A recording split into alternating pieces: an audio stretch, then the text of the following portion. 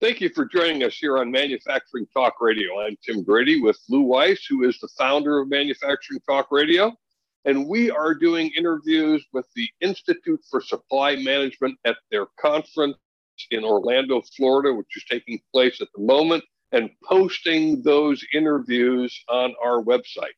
And some very exciting things, and one in particular that you should pay attention to is our interview with Credit Risk Monitor. It might wake you up. It might scare you to death, Lou.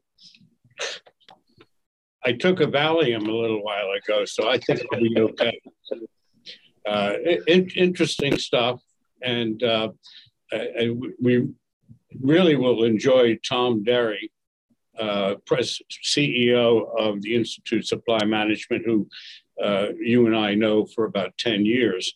And great organization. It's been around since 100 and some odd years. The J. Shipman Award was started in 1931, which they are going to have the award winner today. And actually, we will be interviewing that gentleman. So stick around and listen to what everybody's got to say. It's a wild and woolly place that we're living in right now. It certainly is. And so, as Lou said, stay tuned. Thanks for joining us here on Manufacturing Talk Radio in our interviews for the Institute for Supply Management Conference in Orlando, Florida.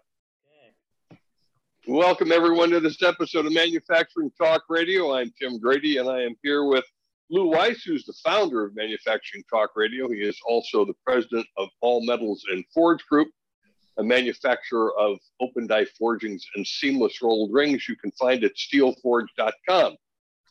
And talking to us today are Jerry Flum and Mike Flum of Credit Risk Monitor. We've talked with Jerry before some years ago on a show when we were at the ISM conference, which is where they are now in Orlando, Florida.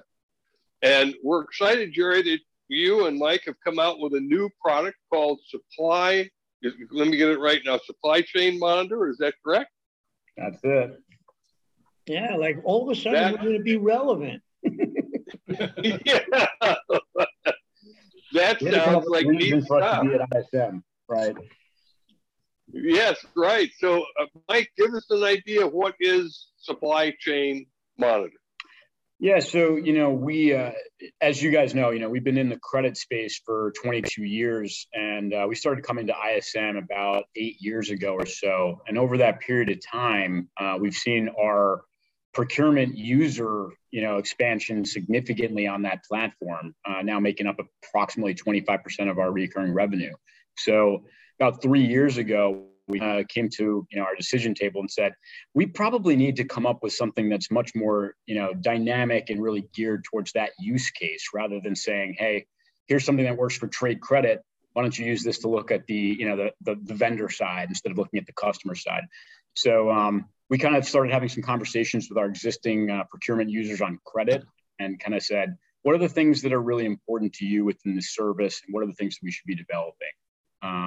And about 3 years of hard work and beta testing and redeploying a lot of code and updating our API, here we are. So it's a really dynamic system. It's very easy to implement. You send us a supplier list via CSV with metadata, if you got it, like things like spend, supplier location, criticality, direct, indirect. We also support some other features, but we'll upload that, match it to our database.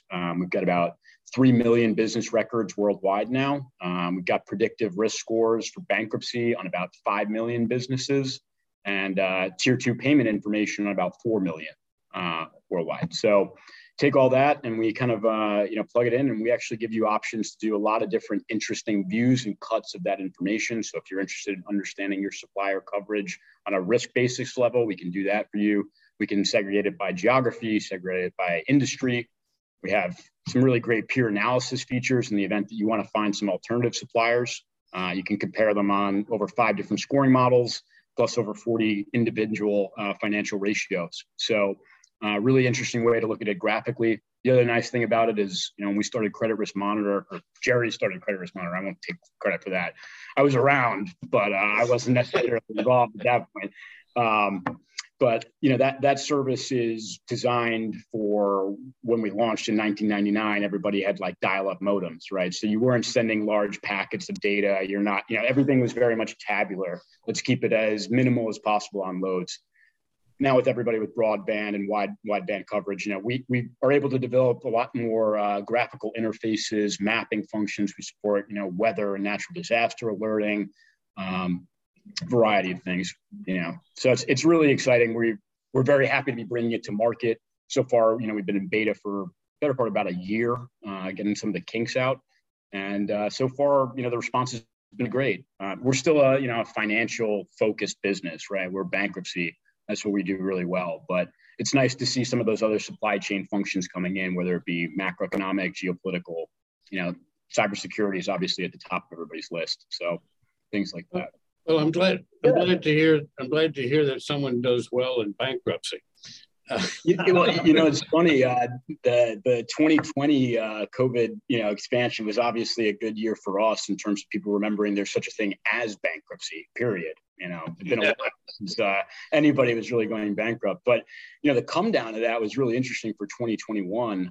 We did fairly well in 2021, but as far as bankruptcies, I think we had 13 or 15 total in the U.S. that year versus like 89 in the year prior. Public companies. Sorry, I should be clear. And if we count privates, which we follow, you know, it's a lot. But let me ask you a question.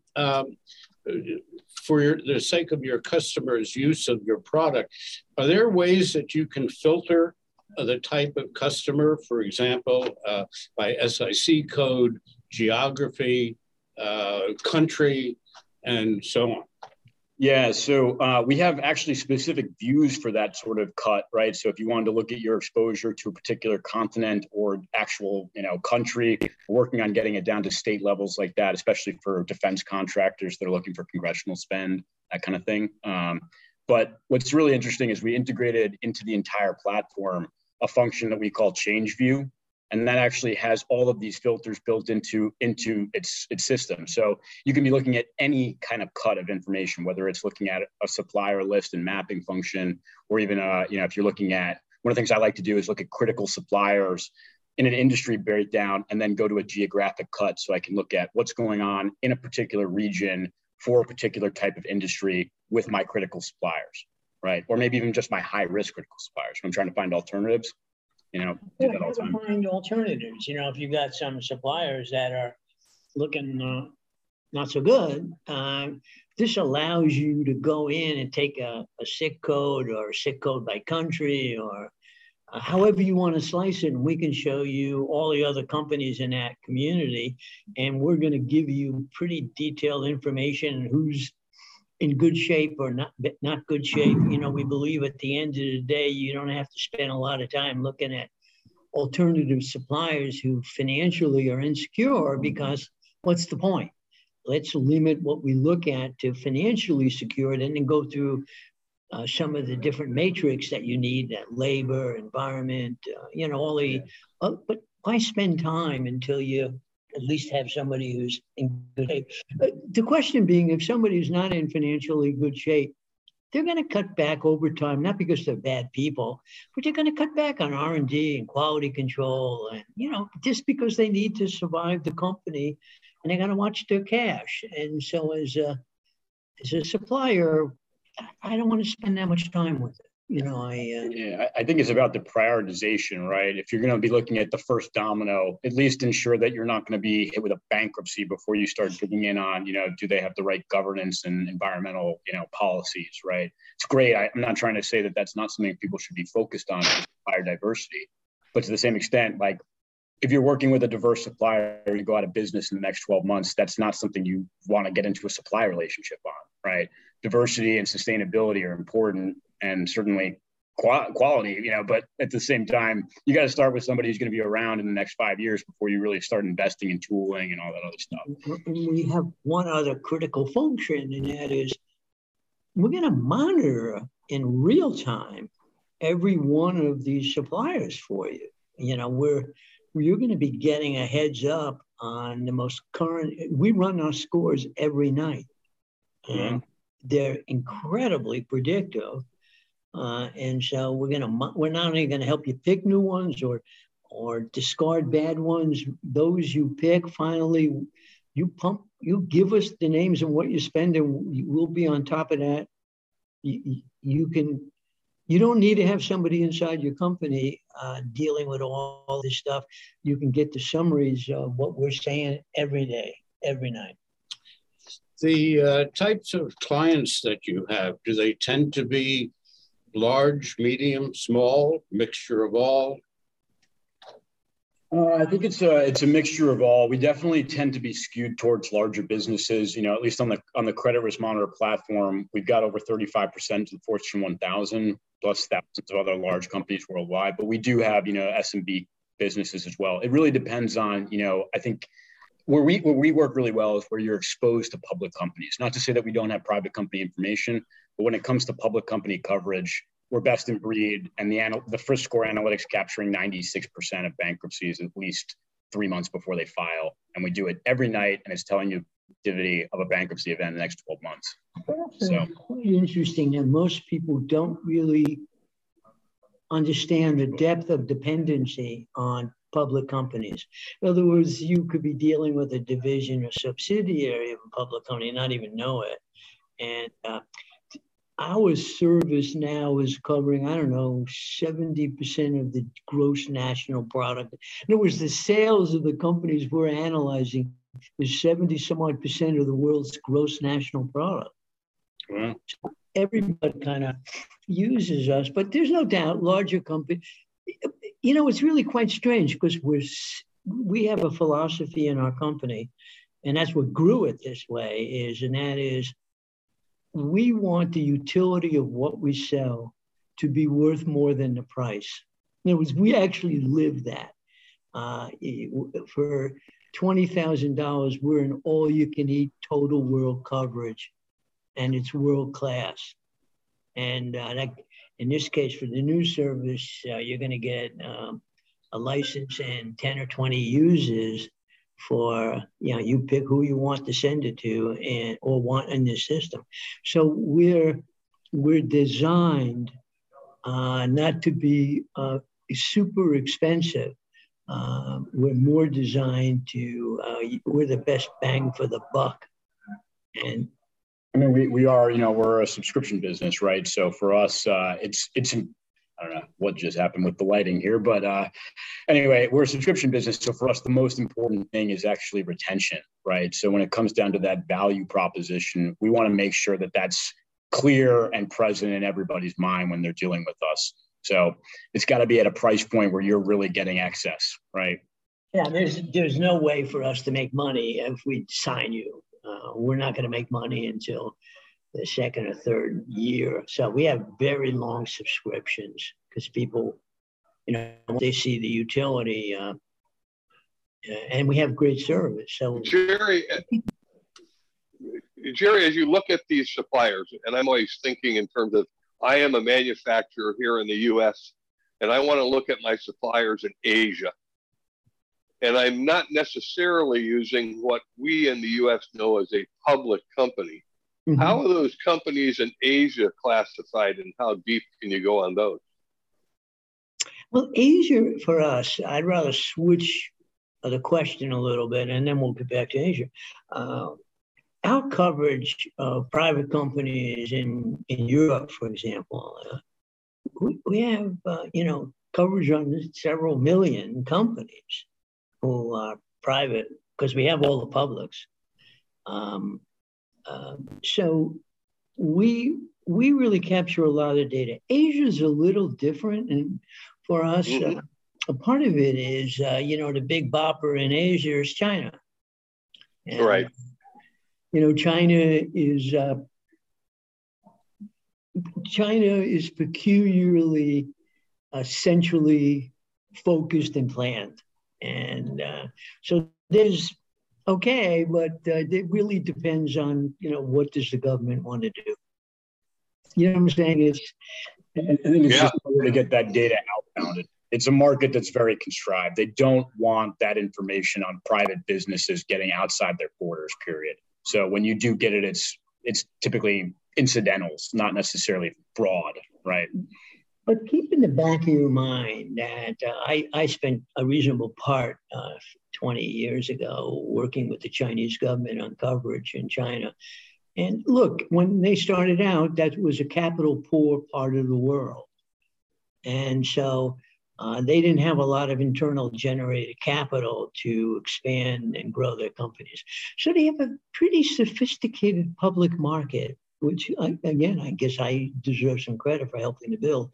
And what happened was a huge amount of the mercantile parts of China are picked up in their public companies. They're big. They own tons of stuff. They use incredible amounts of debt. So it's important to get data on that segment of that society because of where they came from and who they are. It'll be interesting to see, though, with that, how, all this discussion on the accounting practices and audit functions within China are going to change with that. I know that's something in the news today because it's sounding like that's maybe being pulled up by a year for compliance. So I think that'll be really interesting to see what happens if there is a big swath of delistings, right? At least in U.S. markets. Well, again, the problem there is going to be whether a public Chinese company is going to be listed on the New York Stock Exchange or American Stock Exchange. They will remain in Shanghai. Right? Yeah, they will remain part of the public market, and we will get. But by the way, they put out a lot of data on their public companies because we told them, and everybody said, look, if you're going to attract worldwide capital, you're going to have to come to grips with this on public companies. And they desperately needed public companies in China. I'm telling you, they needed it. Maybe not so much going forward because there's a whole huge change, as we all know, going on just-in-time inventory and sole sourcing and, tariff wars and all that other good stuff that maybe over the next 20 years will change it. But right now, we're kind of joined at the hip. Yeah. Lou? Are the bulk of your clients here in North America, Canada, U.S.? Distributed. Yeah, I mean, we certainly do have some concentrations in Canada, but we service businesses worldwide. Worldwide. We cover worldwide companies in analytics, and we sell to worldwide companies in analytics. We have a huge user base, and it's just couldn't be just the U.S. or North America. The other thing too is a lot of these are multinationals, right? So they may be they may be started as U.S. companies, and they have now evolved into something that's just almost without borders, if you will. Right. Why don't we get your URL address out for our audience to be able to reach out and see in depth a little bit more about you? Great idea. Yeah, it's pretty simple. Supplychainmonitor.com. We tried to keep it clear. Even I can do that. Yeah. I mean, gentlemen, tries, but I can do it. I'm just wondering if either the credit risk monitor or the supply chain monitor looks at one piece of the puzzle that has become quite problematic. And Jerry, as you know, one of the big shipping companies suddenly went out of business some years ago. Yep. And a lot of goods in transit were stuck. Does Credit Risk Monitor or Supply Chain Monitor look at that next component, the shipping companies? From a logistics standpoint, you mean? Are they healthy? Are they likely to go out of business? And no, we're on top of that. That stuff. We can't tell you that there's a boat stuck in Manila. Yet. Yeah, absolutely. Well, it's funny that you bring that up, Mike, and you may be aware of it. There is a website out there called marinevoyage.com, and that tells you where every ship on the seas is sitting at the moment. Yes, fascinating. If you can even put in the ship number and find your ship and see where in the ocean it is, or what line it's on in Long Beach, California. Yeah. We're constantly out scouring the world for other very, very, very good specific databases of subjects so that we can integrate it into part of our service. That's an ongoing issue for us forever and will always be. But you're right, that stuff today is now more and more available. It's pretty cool. Yeah, I think in the future, we're thinking about this almost as another bolt-on module that's really more logistics domained, right? Do you want to understand what's going on at ports for wait time, maybe even transit airports for wait times, things like that? I mean, we have the weather components now, so you can get a little bit granular with some of that. I saw that. Yeah, we so have, that was a pretty big step for us, and finding, quality data providers worldwide is not exactly a small task when it comes down to it. Finding good data on the weather, even on the 5 o'clock news, is pretty hard to do. I got to tell you, the weather guys have come a long way. I live in Florida, and they now tell me it's going to be raining this afternoon between 2:30 and 4:15, and the probability is 82.5%. And you say, you guys serious? And it happens. It actually happens. They've come a long way. I joke around by saying, if this doesn't work out, I'm going to go back to school for meteorology, because as long as I go on the conservative worst case scenario, no one's ever upset, and you can be wrong 90% of the time. True. You say it's going to rain and it doesn't rain, nobody's upset. You say it's going to be sunny and it starts raining, people are pissed. Yeah, right. He's just not an engineer, he's a marketing guy too. It's great stuff. Well, we appreciate you joining us again on Manufacturing Talk Radio. Jerry? I have one thing I want to say to everybody and get it out there again. Look, this world is, as I said it to you guys several years ago, this is a severely over-indebted world, worse than it was 3 to 4 or 5 years ago. Incredible over leverage makes incredible volatility and increases the risk of being wrong, and also increases the upside for being right. But the downside for being wrong with all this debt and the stuff that's going on in the world now, if you got suppliers, you better know where the heck they are. And you ought to also spend some time understanding what's going on at your customers. Well, this is an opening for Lou to talk about the national debt. I can see it in his head. I can't wait to say it. I can't wait to say it. The national debt, as I see it, is, aside from probably being a significantly bogus number, it doesn't make any difference. It's never going to be paid. Think about it. Think about what that means when somebody owns that debt. So when we say to them, look, these X companies are going to go out of business, so the people who work there are going to be upset. The people who sell to them are going to be upset. When you have this much debt, somebody owns that paper. And the people who own that paper are not going to get paid. They're going to buy less cars. They're going to buy less shirts. And so this is a huge problem on the demand side. I am telling you, you can put my name next to this. The next stage, when we get done raising rates to prevent the world inflating at 37% a week, we're going to have a contraction on scale that is going to be, for everybody listening to this today, the worst they've ever experienced. The magnitude of where these guys have gone with this stuff is just staggering. I woke up happy this morning. I really did, because in our business, All Metals and Forge, we've gone through many issues over the last several years, and things have actually started to turn around significantly. But listening to you, I better just cash out now. No, I don't know about cash out, but you need to start to develop process and policies that deal with the highest likelihood of what you will be facing. You know, it's where the puck's going to be, not where it is now. And so, you know, that's the deal here. And so if you can put in place process, remember, you need to beat your competitors.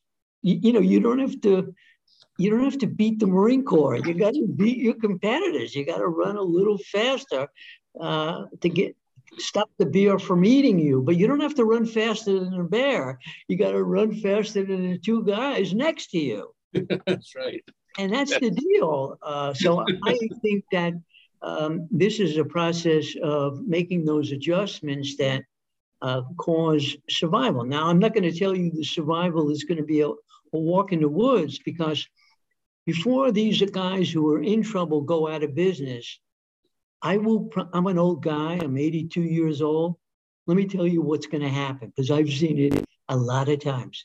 Before these guys go out of business, they're going to cut prices. They're going to cut their prices to $1 over positive cash flow. If you compete with them, you will have to lower your prices. That, you know, your customers, if they can buy basically the same product at $10 and you're selling it at $42, you got to be really good in sales. And you can't be that good. So everybody's prices are going to come down. Margins are going to contract. And it'll be on a heavy layer of debt. And so for everybody, it's going to be a problem. But if you are better than the other guys, then you're going to survive. And in the marketplace, when we come out of this whole thing, assuming we don't open new markets in Mars or Jupiter, and we're still dealing with the Earth, you're going to be great. You know, you're going to have a great business. So there's a time to, you know, make those steps now. Don't try to learn how to fire a rifle when people are shooting at you. Try and learn how to do it early. Jerry, I'm just curious about your take, because you were previously a hedge fund manager, and the current administration is talking about forgiving student debt, which is owned by the people of the United States.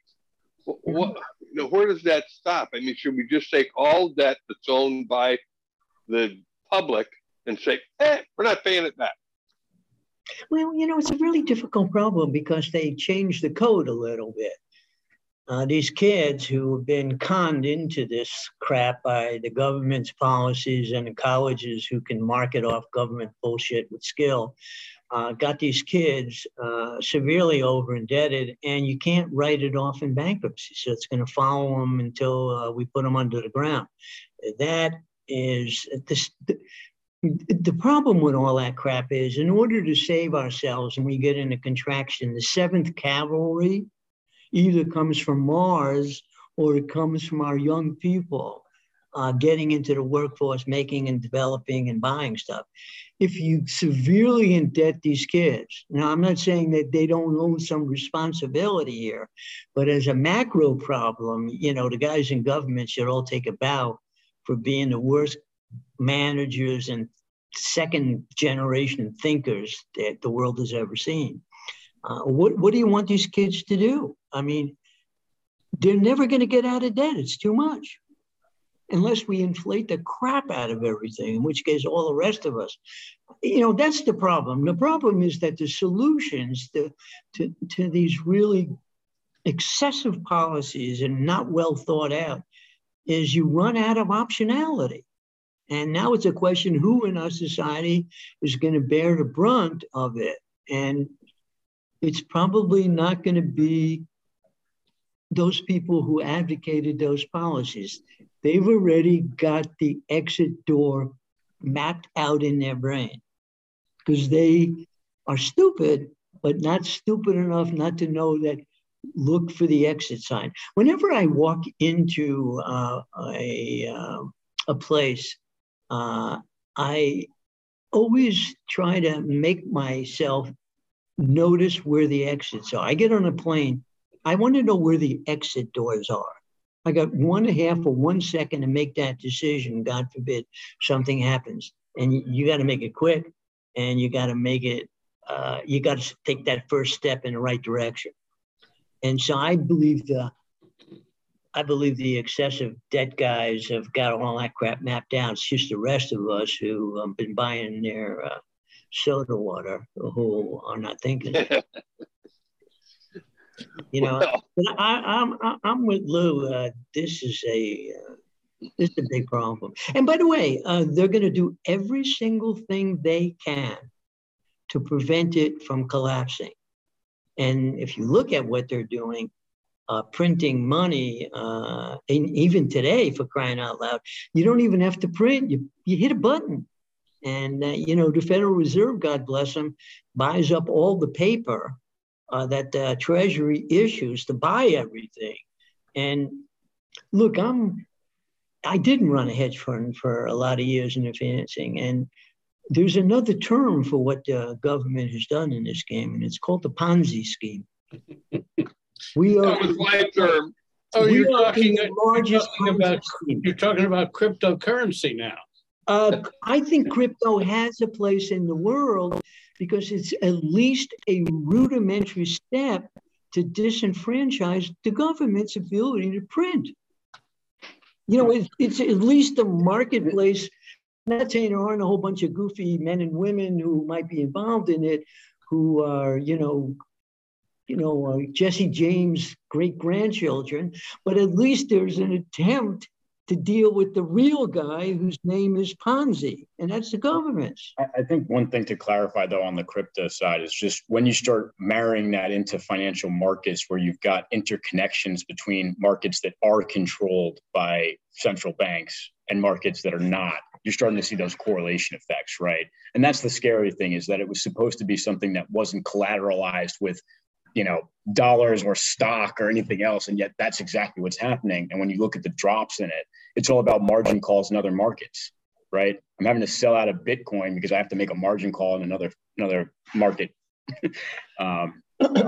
We discussed this once before, and then I'm going to shut up and let you guys go out and make a living and let us go make a living. But look, this debt paper is owned in mutual funds, ETFs, pension plans.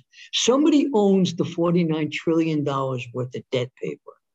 So let's assume it's owned by a fund.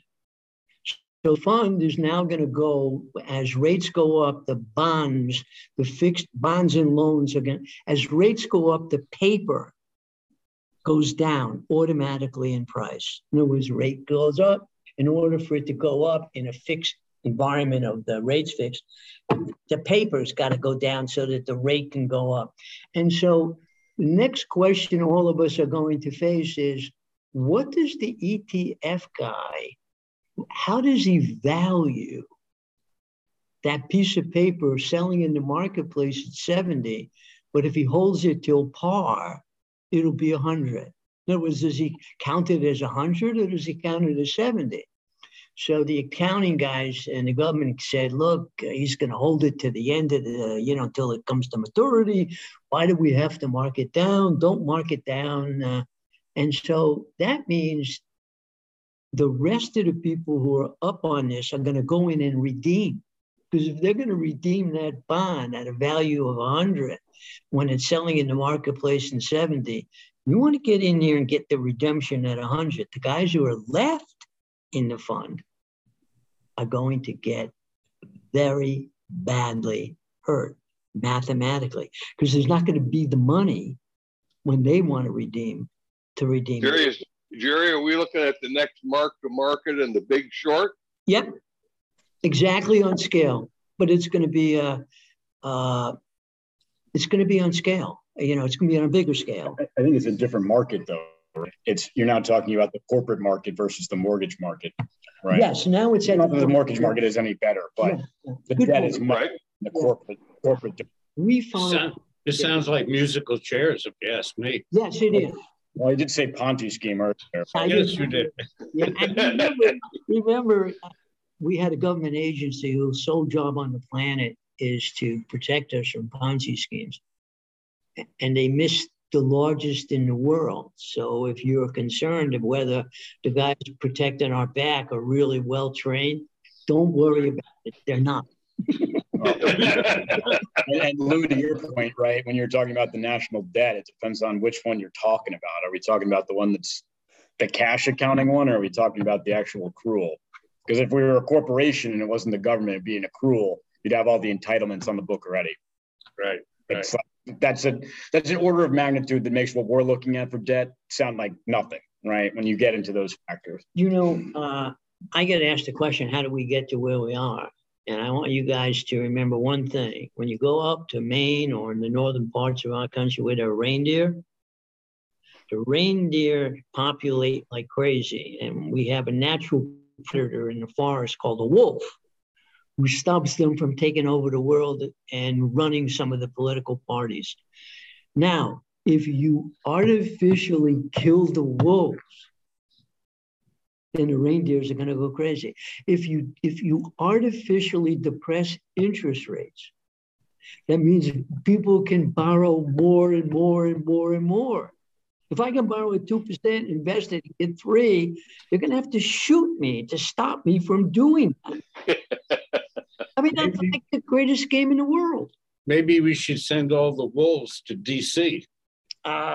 It's not just DC, it's all over the world. And the state governments, because they can't, for the most part, print, are a little better off. But, you know, that's the deal. Guys, this is a debt problem I've never seen historically, and I read a lot about this stuff. There's never been anything like this in the world ever before. So the good thing about it is you're living through some very, very interesting and exciting times. I got to go take a Valium. I told you, if you are aware of it, you have a huge advantage.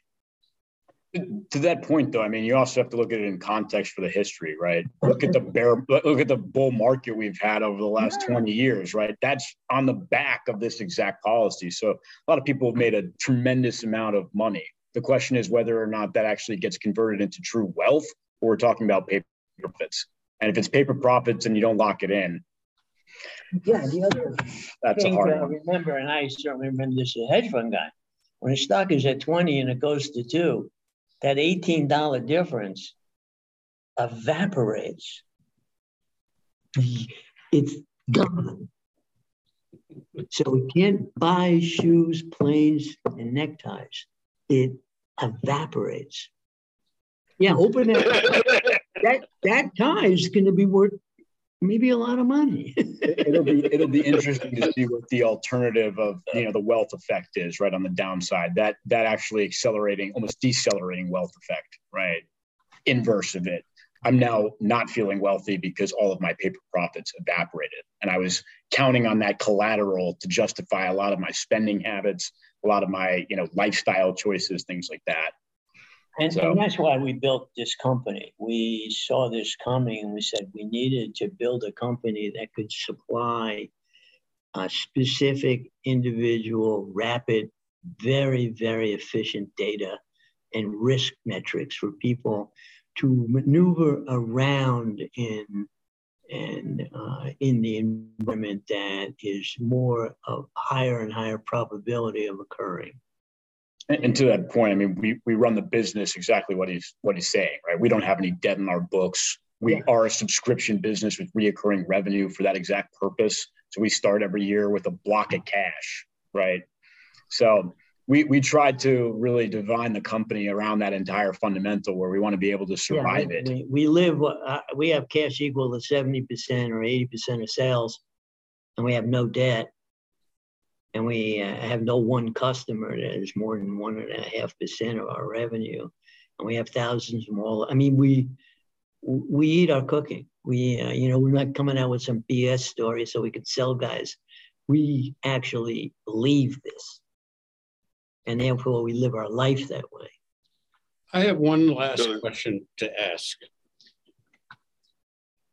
Are you better off being in cash or invested in paper, crypto, whatever? Investing in cash is, I think of life a little differently than the average guy out there. I am not concerned whether I'm getting 1% interest to 0.5% interest or 3% interest. We're in such dire economics that there will be an enormous opportunity to buy. However, if you've lost money, you will not have the confidence, the psychological confidence to buy bottoms. The news will be so scary that anybody who's semi-literate or can watch TV in your native language will be scared close to pukeville every day. That is when you need to buy. And if you've lost money, and look, I'm telling you as a hedge fund guy, buying bottoms means you have to have sold tops early. I know people don't talk that way to you guys, and they don't teach it that way in schools. I am telling you, I ran a hedge fund for 50 years. And these are rare circumstances when it gets this ugly. And you need to think well in advance and differently. Secondly, I have a house that costs 200,000 single dollar bills. If the price of the house goes down to $50,000, it is the exact same house.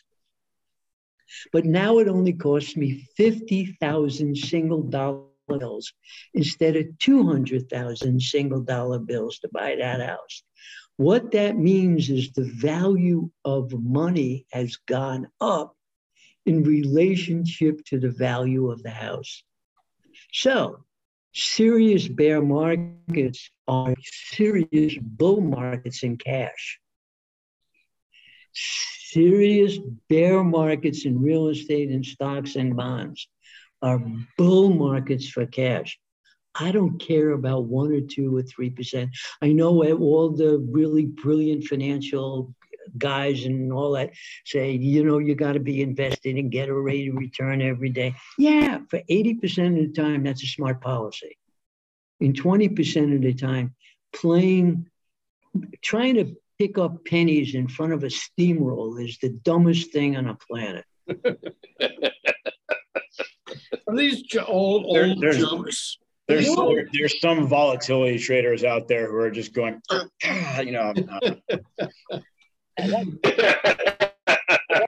eye on the ball. Well,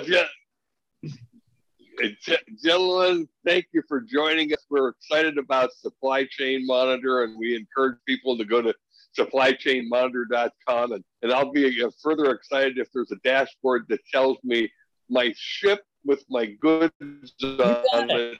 Hey, Tim, we got your name on it. Latitude and longitude. Yeah. Thanks for joining us. Right? Tim Grady said, logistics. Gentlemen, enjoy the rest of the ISM 2022. Yeah, and we'll be talking to you soon. You're up in Valley Cottage, New York. Yes, we are. Yep. Except for when you're in Florida.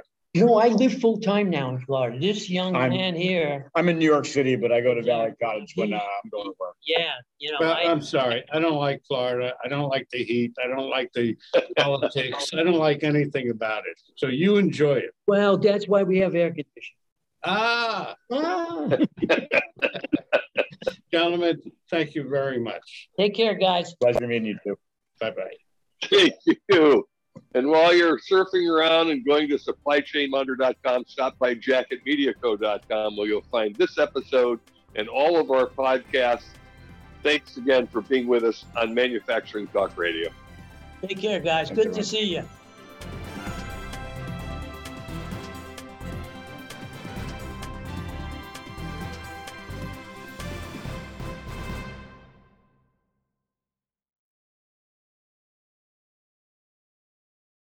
This podcast is a part of the C-Suite Radio Network. For more top business podcasts, visit c-suiteradio.com.